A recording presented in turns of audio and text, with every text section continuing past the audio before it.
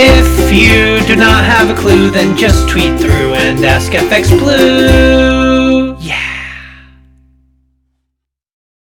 Pinch punch, it's the first of the month.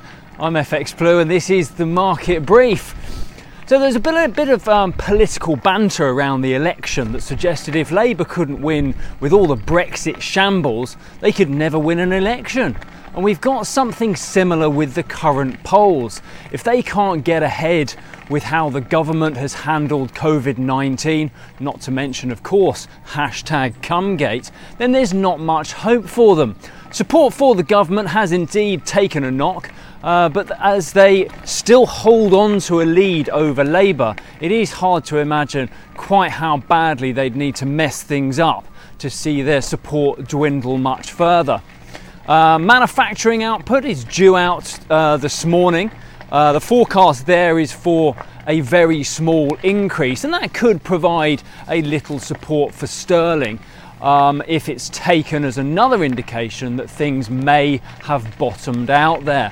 The service sector data is expected to be extremely weak again on Wednesday, just serving as a friendly reminder for how far we've got to go before we're back to the levels seen at the beginning of the year.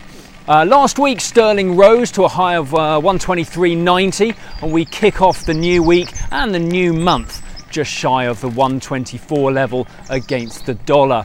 Over in the US, we've got data due out this week ahead of Non-Farm Friday. Manufacturing output is due this afternoon. That's expected to post a slight rise from last month, and a similar story is expected for the services data due out on Wednesday.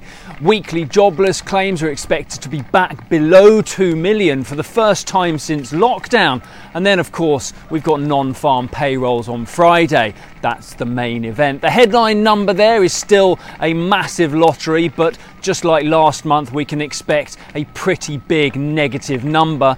We might see around 10 million jobs lost in May, which would bring the unemployment rate close to 20% in the US. Staggering. The ECB also meet this week, and there's not much that Christine Lagarde can add to her press conference since her hands remain pretty tightly tied.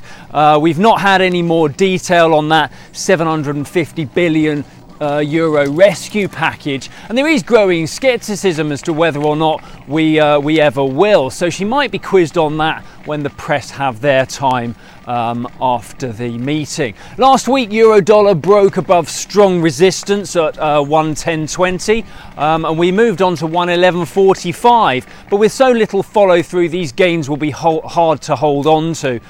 We kick off the week around 111.40 for euro dollar. Right, that's it from me. Have a wonderful week ahead. I'll be back again tomorrow. See you then.